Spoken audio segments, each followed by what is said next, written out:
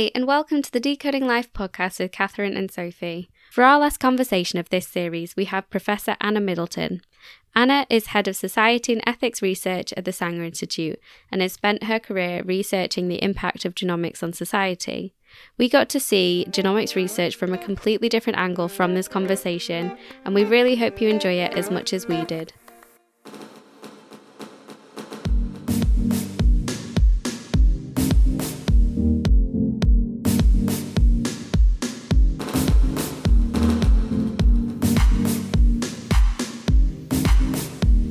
Thanks so much for joining us, Anna. We really appreciate it. We're very excited to get into your role sort of as the last episode of this season. So I guess if you'd start by just talking about what interested you in science and when you realized you could move into genetic counseling and what that was. It's quite a big question. Yeah. So I was always fascinated by family, and by that I kind of understood genetics and inheritance and ancestry and heritage. So that naturally took me on a path to doing a genetics degree as my first degree. But when I was doing that first degree in Newcastle, whilst I really enjoyed the science, it kind of wasn't where my passion was. My passion was dealing with people and understanding the impact of genetics on people, and particularly on family and, the exploration of inherited conditions. So when I was in the final year of my genetics degree, this is when the first master's course in genetic counselling was in its second year. And I read about it, heard about it, on the kind of the genetics grapevine. There was lots of buzz about it. And this was based in Manchester, and I applied. I think there were about 2,000 applicants for one place. And there were 5 in my year, I think. 4 in our year. So it was a very, very small course, really, really competitive to get on, but I knew it was where I wanted to go and be in terms of my future career, because genetic counselling is all about people. It's all about the impact of genetics. It's all about how everyday people make sense of inheritance, what it means for their lives, their family, their relatives. And it also recognises that genetics and emotion go hand in hand. When things run through families, or there's a risk of disease, or there's a new condition that pops up that's got an inherited component to it, this can bring together all sorts of emotion about risk and stigma and guilt and blame and difficulty, really. And that's what really interested me. And so doing a genetic counselling master's was what set me up really for a career in working with people and the impact of genetics on people. So you mentioned that the course that you got onto was really competitive. Has that changed drastically as everything's become more accessible through the NHS? No, it's still just as competitive. In fact, it's probably more competitive. This is one of the areas that's not kept apace with the science, and that's in terms of the delivery of courses that service the genetics professional with genetic counsellors. Genetic counsellors do a 2-year master's, and that qualifies them to basically know an awful lot about clinical genetics and the clinical signs of different conditions, as well as the molecular genetics around the testing and the clinical science, but also all the counselling skills in terms of how to help people make sense of the information in meaningful ways for them, as well as really thinking through the ethical implications, because genetics and ethics go hand in hand, and they always have done. That's one of the things that really drew me into this. And a very basic level, it's, within genetic counselling, it's about, does this result belong to me or my family? Whose autonomy is more important? Who should I share my information with in terms of close relatives, distant relatives? How do I get data to them? Given the emotional burden around all of that, it's very, very complicated. So the course teaches you to do all of that. And now that genomics has gone mainstream, so it's now in virtually every clinic across the NHS now, there's a need to upskill all sorts of health professionals in the skills of genetic counselling, and there's just not enough courses around to do that. So there's a massive demand. I was looking a bit at the history of sort of genetic testing, and like the 1950s, we started with, you have all your chromosomes, and there's a certain number of chromosomes people are supposed to have, and we could look at those. I guess, would you talk a bit about that? Would you talk about sort of the history of genetic testing and sort of where it was when you started this? The history of genetic counselling is very interesting. I mean, the profession was set up as the antidote to the eugenics movement. So eugenics was all about purifying the race and selective breeding and stopping certain people from marrying each other on the misunderstanding that if they did that, they would have certain children with certain conditions. I mean, a lot of misunderstandings about inheritance in the eugenics movement that really did not play out in terms of the science. But, you know, the eugenics movement was often government sponsored, state sponsored, very paternalistic, doctors deciding what was right for patients.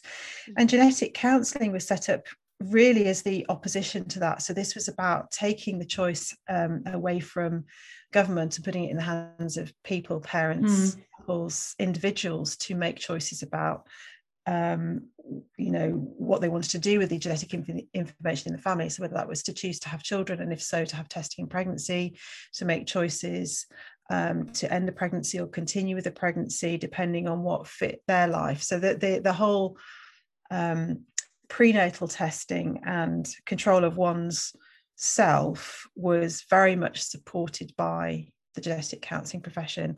And I guess originally, yes, the karyotype was one of the first forms of chromosomal testing, which was, you know, looking for additional chromosomes, missing chromosome bits deleted, swapped around, translocations, all of those sorts of things.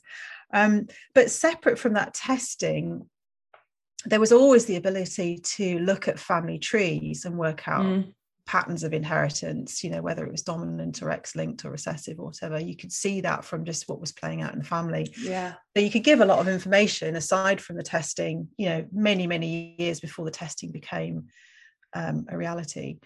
And then, I mean, as the science has evolved and we understand much more about, you know, single gene Mendelian conditions versus polygenic conditions, the interaction with the environment, the whole, you know, testing repertoire has just expanded enormously, and it just keeps evolving. It's a very interesting time, particularly with the launch of the new genomic medicine service in the NHS that happened in 2018, and also is happening elsewhere around the world. It's a very interesting time for families that are making choices about what to do with genetic information. So then, to be a genetic counsellor, do you have to do a PhD, or was that a choice you made that you wanted to take that step? So you don't have to do a PhD to be a genetic counsellor. You have to do the master's level, very specialist training to be a genetic counsellor.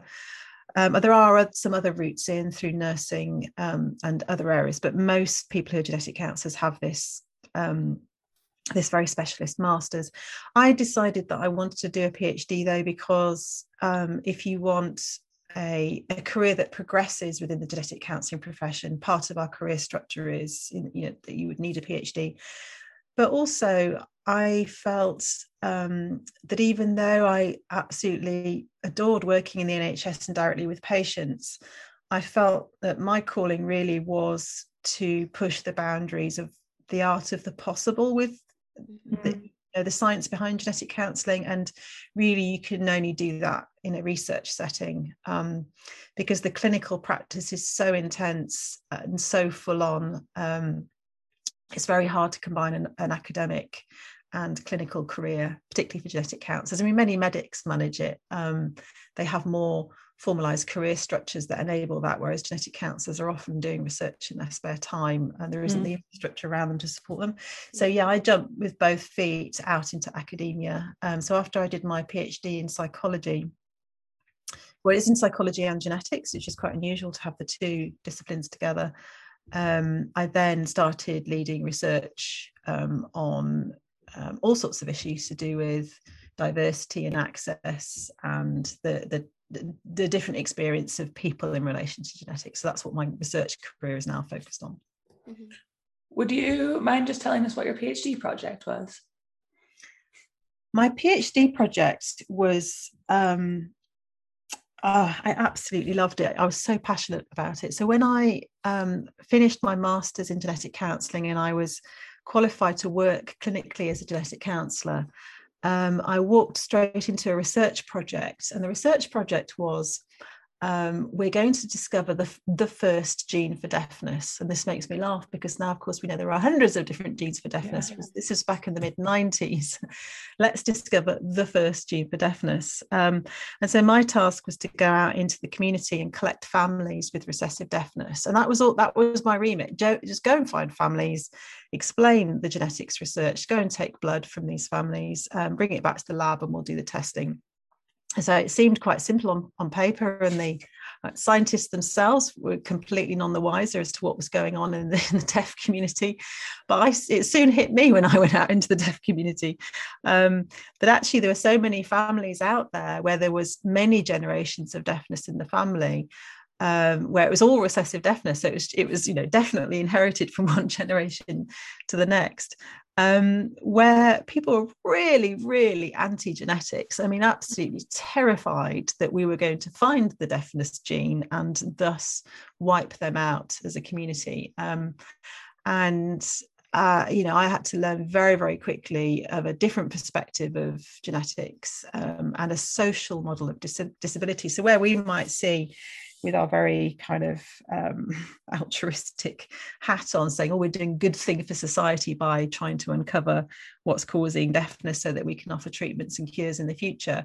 This is a community that really did not want treatments and cures. And this is a community where profound congenital sensory deafness was there from birth, and nobody, in the family would speak or hear at all, and they were using sign language as their first language. So I decided to spend my PhD years actually studying those attitudes and looking at attitudes towards testing in pregnancy for deafness, and discovered that there were quite a few families who would choose to have deaf children and would actually would consider ending a pregnancy if it was hearing, because they did not really understand or want to consider having a hearing child, because how would that child learn how to speak? And so the result of the scientific research that I was collaborating in was that we did find the first connexin 26 deafness gene as part of that study. But what was much more rich for me was doing this incredible piece of work on public attitudes. And that's what really set me off in this career of looking at different ways of looking at genetic disease. Yeah, that's interesting. It kind of highlights a level of naivety, I think, to the history. And like, as we started with talking about eugenics being, genetic counselling being sort of the antidote to eugenics, and just going in and saying, okay, we're going to find this gene and help a lot of people, is quite naive. Yeah, I think today we would call it naive, and it seems so obvious, isn't it, today? Yeah. And I think part of what that original project did, so this is like the mid-90s, is really throw out for the first time a different way of looking at genetic disease. And so it was very, very new and novel then. And it really divided clinical genetics particularly. So there was those who were very for, patient choice and autonomy and going with the patient journey, which is, obviously we all supported, but there were others who felt, no, this is the point where we draw the line. We test for serious life-threatening conditions. Deafness is not one of those, so we should not be offering prenatal testing, particularly for deafness or hearingness, either way, because it's not a serious life-threatening condition.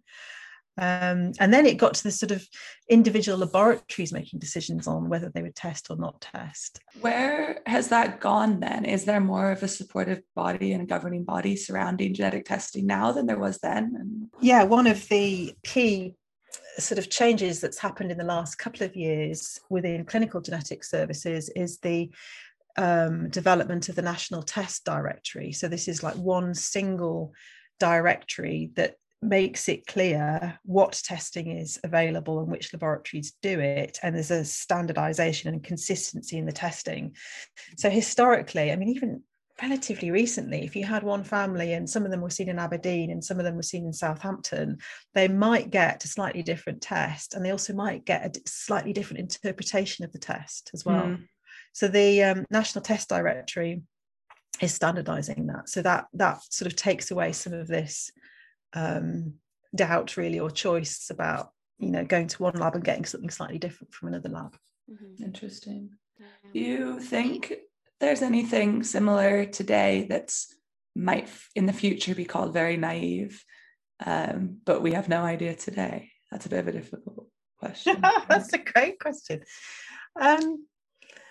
I don't know about naive. Well, probably we have to sort of look back on it, don't we, and then call it naive. I do think we, scientists particularly, and I feel I can say this as one, and also working on the Sanger Institute amongst incredible scientists, is I do feel that we are in our very elite bubble, and we mix amongst our crowd, having the same kind of conversations and having a sort of confirmation bias that we see the world in the same way.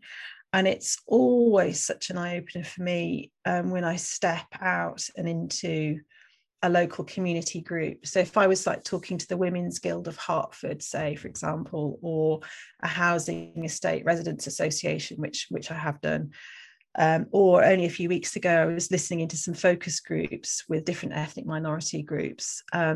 It's always such an eye-opener to hear views about genetics from people completely out of our world, and they're always what you don't imagine.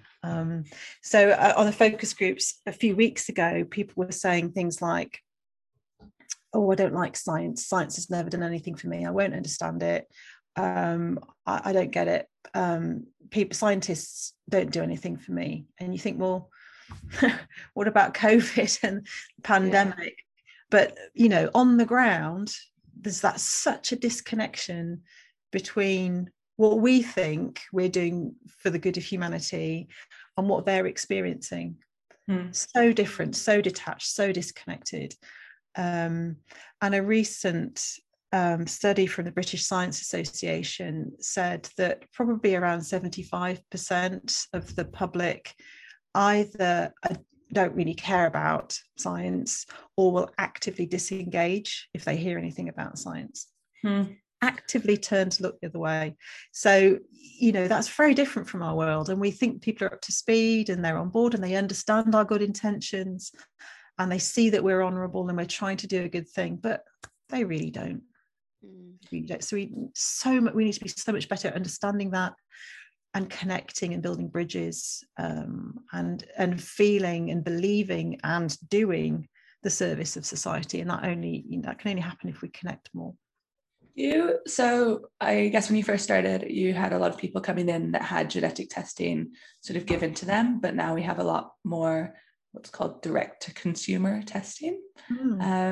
What do you think? How do you think that's changed, I guess, genetic counselling and maybe the role of medical providers in genetic counselling? And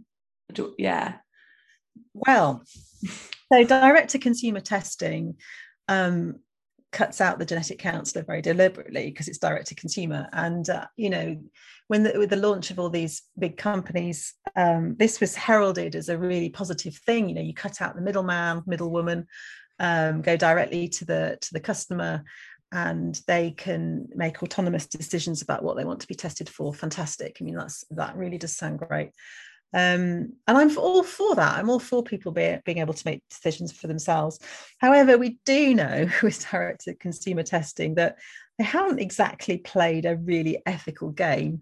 And you know, sort of over time, they've realized that there's so much picking up of the pieces needed to be done post-test, particularly if you have a bad news result in relation to a serious condition, or you're given a very high absolute risk of developing a condition.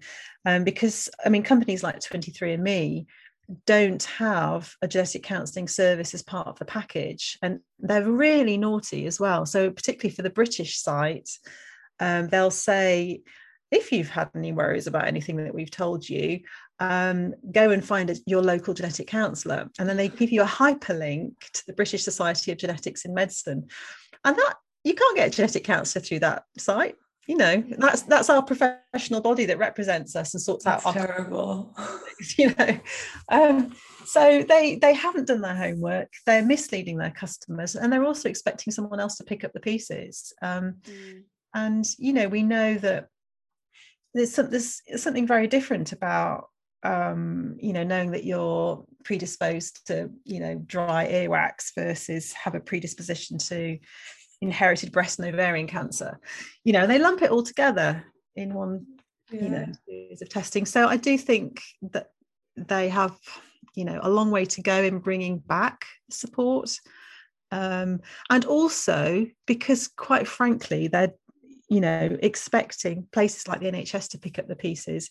They should be playing their part in supporting genetic counsellor training programs. And, you know, we've only got 7,000 genetic counsellors worldwide. You know, you can imagine 23andMe just employing all of them. Yeah, 100%. So there's quite a big job to really support the profession and increase the numbers. So you touched a little bit on your current role. Can you kind of describe what your actual role at Sanger is just now? Yes, so I am the lead for ethics and society research. So the core of the GRL mission and objectives for the campus is to you know, make sure that the research that goes on campus has impact and benefit for society. And, you know, how do we know it has impact and benefit for society unless we're asking society? So that's what my group does. We ask various different public audiences around the world, and our most recent research we've done with 37,000 people in 22 countries, data gathered in 15 languages, what they, you know, asking them what they understand by genomic research and data sharing, and what they want from that, and what do they trust in that process. And it turns out they don't know anything about it, they don't understand it, they don't trust it, and we don't have their support. So that's kind of helpful to know so that we can figure out, okay, that's actually a bit of a problem. So our communications and engagement strategies that we currently have are not reaching, you know, quite large sections of the public. So what are we going to do about that? Because we need them on board. We need them to be trusting us and understanding what we're doing and why it's important. And so we need to be thinking of new ways to be communicating with them. And so that's what my research is all about, is how do we, this is where my genetic counselling experience comes in, is what's the evidence base behind how you communicate about this in meaningful ways, so that you don't alarm people and you bring them on the journey with you. It goes back a lot to our last episode was with somebody in public engagement in science communications. And we talked a lot about just sort of the role scientists can play in communications and public engagement and how we're so lacking in that. And it's interesting to hear you say that, because I think it's very true. Yeah. Do you do any work with public engagement? So we're part of the same group.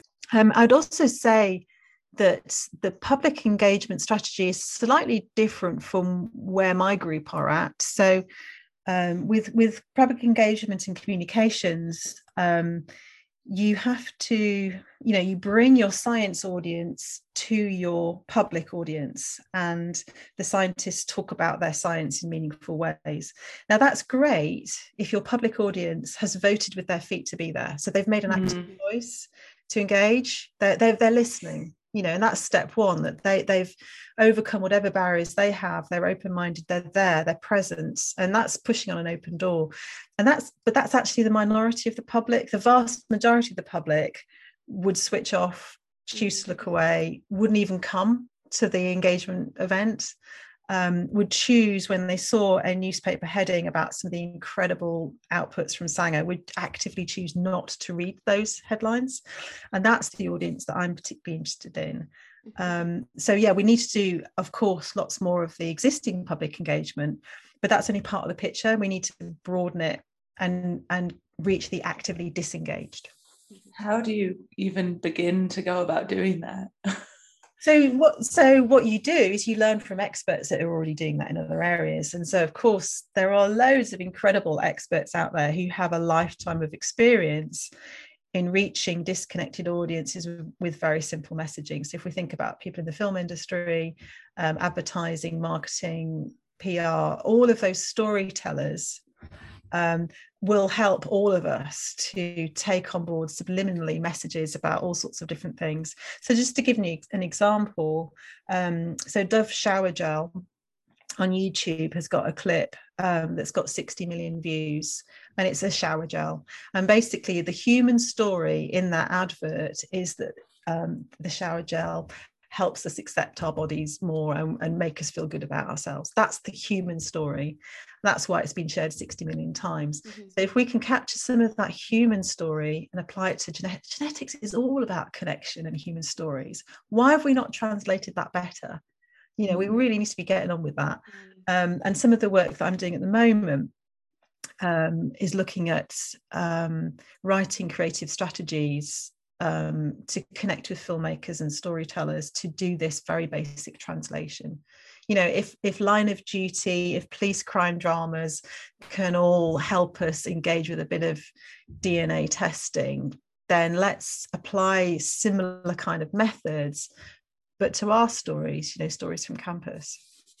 Have you seen your role change at all with COVID?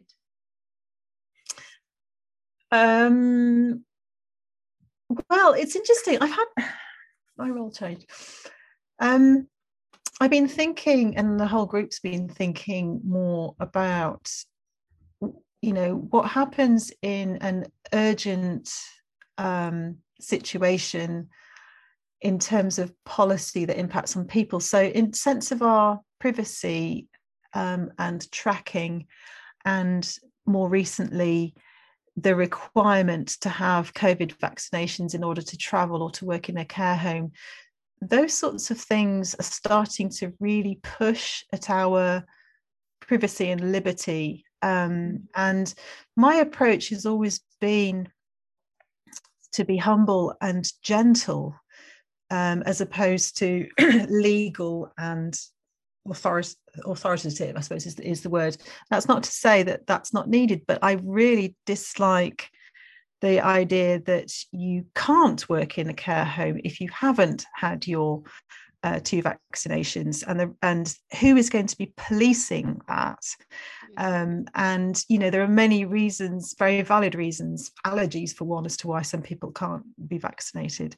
And the care home industry is absolutely bereft. It has not got enough staff. So you start turning away potential staff without thinking about, well, what could they actually do? You know, you shouldn't be going to a legal kind of setting. We should be managing this and supporting and enabling, as opposed to being very, very strict and tight. Really don't like the way face coverings have sort of turned into a sort of position of abuse. You know, if you can't wear a face covering because you're deaf, for example, and you want to be able to see people's faces, and you or if you're autistic, or if you're anxious or whatever, you should not be vilified for going into shop because you can't wear your face covering. It's just become too regimented and strict, and I don't like that. So some of the ethics about liberty we're really thinking about. Really don't like the idea of vaccine passports.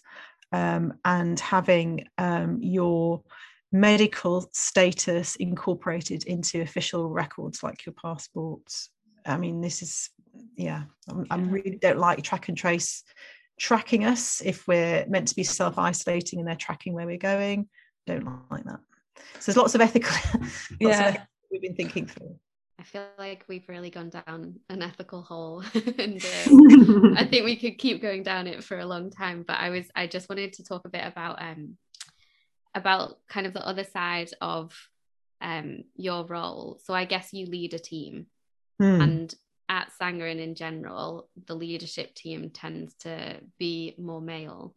So I wanted to know if you'd had any kind of mentors or anything beforehand, before you became a leader, that kind of stand out in your mind. Oh, that's a really good question. I would love to say I would love to say that we're all equal and it doesn't matter if you're male or female. And sadly, I can't say that. And I have particularly sought out female leaders to support me. So I'm having my own mentoring with one of the senior leaders at Wellcome to help. And I would really recommend this for everybody, is go and find somebody that you find inspirational and learn how they do that and emulate that. So I've always sought out amazing people that I just think are incredible, and I've just said, you know, could we have a few sessions together, because I'd just really like to learn your style. I've also found it really helpful to connect with other women on campus, and you know, we have of course there are old boys networks all over the place, but we don't really have an old girl network or a similar kind of equivalent. So when there are opportunities for women to meet, I will particularly foster that. So for example, when we had a really big paper published in the American Journal of Human Genetics, which is a really big deal for social scientists to get such a big journal to publish our stuff, I sent a message around my female peers on campus, and just said thank you for your support, because this is a really big deal for me, and I know that what's helped me get to where I am is the kind of unspoken, not really celebrated, informal support that other women leaders have given me. And of course, I also emailed my male colleagues as well and said thank you. But there is something special, I think, about seeking out a particular group. And actually, that group of women leaders has been really instrumental in opening doors and, you know, just being on their radar when they're in their own settings to think about opening opportunities for you. So I would really recommend that. And I'd love to be able to say it wasn't necessary or needed, but sadly it is. We touched on sort of mentorship in one of our previous episodes, where Christine was talking about how everyone really should just like reach out to a mentor. And it's something I'd never really thought of before. Like, you should be actively seeking a mentor, and people will often be psyched on that, really. And it's interesting to hear you saying that you've actually like done that in your career. I think it's really valuable advice. Yeah, I've done that several times. You know, when you meet or you see somebody presenting, or you read something they've written and you think, wow, I feel that's really quite magical and special. How do you do that? And it's very flattering, I think, when you approach somebody, you say, I really want to know how you do that. How do you manage having 2 children and, you know, working full time and weekends and caring for, and you know, produce this incredible research. I just really want to learn, what's your magic? It's really powerful, and it helps us to stay grounded, and also it can also lift us up a little bit in terms of our career. I definitely think it's helped me. Because the ever perpetual thing that I've faced, because I have 2 kids and one of my children is autistic, and so I have a caring responsibility as well, and juggling all of that and leading a team is really hard. But it's all about focusing on what are my core objectives and delivering on those, and not dealing with any of the extra stuff that might come with it, and saying no to quite a lot of stuff. But figuring that out in a kind way, so that you are saying no to people, but in a kind way, and being really focused, takes a lot of time and experience to feel like you're doing that effectively. I was going to say, thanks for not saying no to us. Oh no, you're welcome. I was reading something the other day that was like, you have to have in mind, like, if you say no to something, it's so you can say yes to something else. I think for survival, and again, you know, we were talking earlier about how do genetic counsellors manage the emotional burnout that they could get to. You have to protect yourself. I think if you're really clear on what your core objectives are, and actually I have my core objectives are written above my desk, so I actually have them above me, about what I need to be achieving. It's not a to-do list. It's actually what are my core objectives in terms of what's the mission statement for Connecting Science. And everything that when I'm asked to do something, I look at that and I think, does it meet my core objectives or not? And if it doesn't, then I just politely say, that's really kind of you to ask me, but I'm focusing on my core objectives. So I think if you start doing that earlier on in your career, you'll be very focused. What are my core objectives? I have to go think about that now. Do you think that you've come up against any challenges specifically because you've been a woman in your career? Yes, absolutely loads. Yeah, absolutely loads of unconscious bias and inadvertent sexism. And I mean only recently, before the pandemic, I remember standing at the back of an auditorium at a conference, and I was surrounded by men in suits, older men in suits, and I was the only woman on the back row standing up, and maybe 300-400 people in the audience, and the chair said, any questions? I put my hand up first, and then 2 sort of places down from me, a man puts his hand up second, and the chair goes to the man. It's like, well, hang on, I was here first. I hope you said that. Yeah. Did you? Yeah. I was here first. And the chair, who was a man, no, I want to hear from him because he is da da da da da.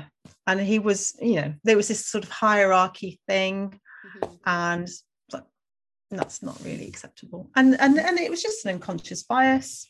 Yeah. That kind of thing all the time. How do you find the confidence to call that out then? Well, you pick your moments. So it'll often be with a little bit of a smile, and it'll be, I was here first, I'm going to, and then, do your thing. At other times it would be, in fact, I was in a meeting only recently where somebody made an assumption about my salary, my pay grade, and I actually did stop the conversation and said, hang on, you no idea where I am in the system, so I wouldn't go down that road, so I often also get mistaken for the student or the PhD student, or some kind of we're grateful that this sort of junior person's here with us kind of thing. It's like a whole nother exhausting thing that you have to deal with on top of everything else in your career, I guess. Yeah, I take it with a pinch of salt. It's tiresome. It is very tiresome, but it sadly it goes with, women that are pioneering things, and it always has, and I just wish it didn't, and I wish it would change, but at the minute it hasn't done. And I would like to say that I have an incredibly supportive male boss, who is attuned to this. So looking back at your career so far, would you say there's like a proudest achievement that you've come away with? I'm really, I don't know, I really, really love my job. I'm really proud of what the team has achieved, and I'm really proud of my evolving leadership, in that, it's evolving all the time, and sometimes I don't get it right, but I talk to my team and I ask them, can we chat through this? Is this working well for you? If I said something in this way, how would you feel? Can you help advise me? So it's very much a collaborative thing. I'm very proud of what we've done at in Wellcome Connecting Science, being the first kind of society and ethics group on campus and founding that and setting that up. I'm really, really proud of that.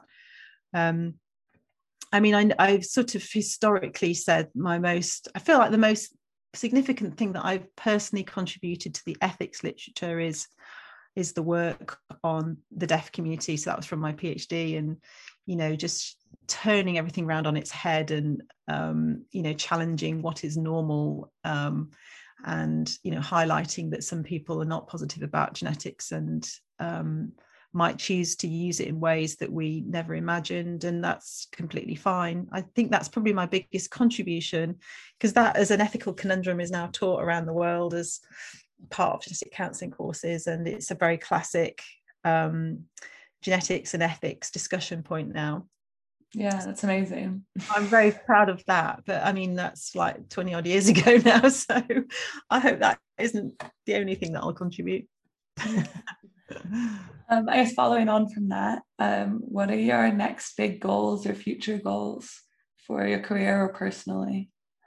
Oh, I'm very, very clear on that. I think it'll take a whole career to figure this out, but it's how to genuinely socialize genomics for disconnected public audiences, and also to be able to measure that has happened. And there's going to be no one simple single solution to that, but it's a sort of thing that's going to take a whole career to figure out, and that's what's really, really driving me, is how to do that, how to bring the right partners to the table to figure that out. I'm connected with some incredible filmmakers at the moment, and was instrumental in bringing together a group of PR agency experts and advertising experts to coincide with the G7. So we managed to get public trust and genomics on the agenda for an incredible policy group that raised this and discussed it, and we're going to have a series of roundtables around how to actually genuinely socialize genomics with some incredible creative storytellers. I think if we can nail that, then that will be, I'll retire at that point. That's my life's work. Yeah. Very clear, that's my objective. That's incredible. I think you're the first person we've asked that question to in Move, and you've been like, I know what it is. I know what everything is. That's it. Yeah, wow. Everything else is a distraction. Yeah, thanks so much. That was an amazing conversation. Oh, you're welcome. I love these. They always make me think a bit differently every single time. Yeah, I think if you can get a really lovely network of friends together that are colleagues, that's really, really positive. Yeah. Seek out those male or female mentors. I think that's a really good idea. And feel that work is a joyous thing, and if it isn't, change it so it becomes a thing that you really enjoy. Yeah. Does this email bring me joy? No, go on. Nope, delete. Delete. Great approach. Sorry, your email didn't bring me joy. I've deleted it. Joy. Off you go. The Marie Kondo with the email inbox. Thanks so much for tuning in to the Decoding Life podcast. This sadly was our last episode of this season, but we will be back in the autumn with more amazing guests. Make sure to subscribe here and follow us on Twitter at Decoding Life Pod and Instagram at Decoding Life Podcast to find out when we'll be back. We would like to thank the public engagement team at the Wellcome Sanger Institute for their help and funding of this project.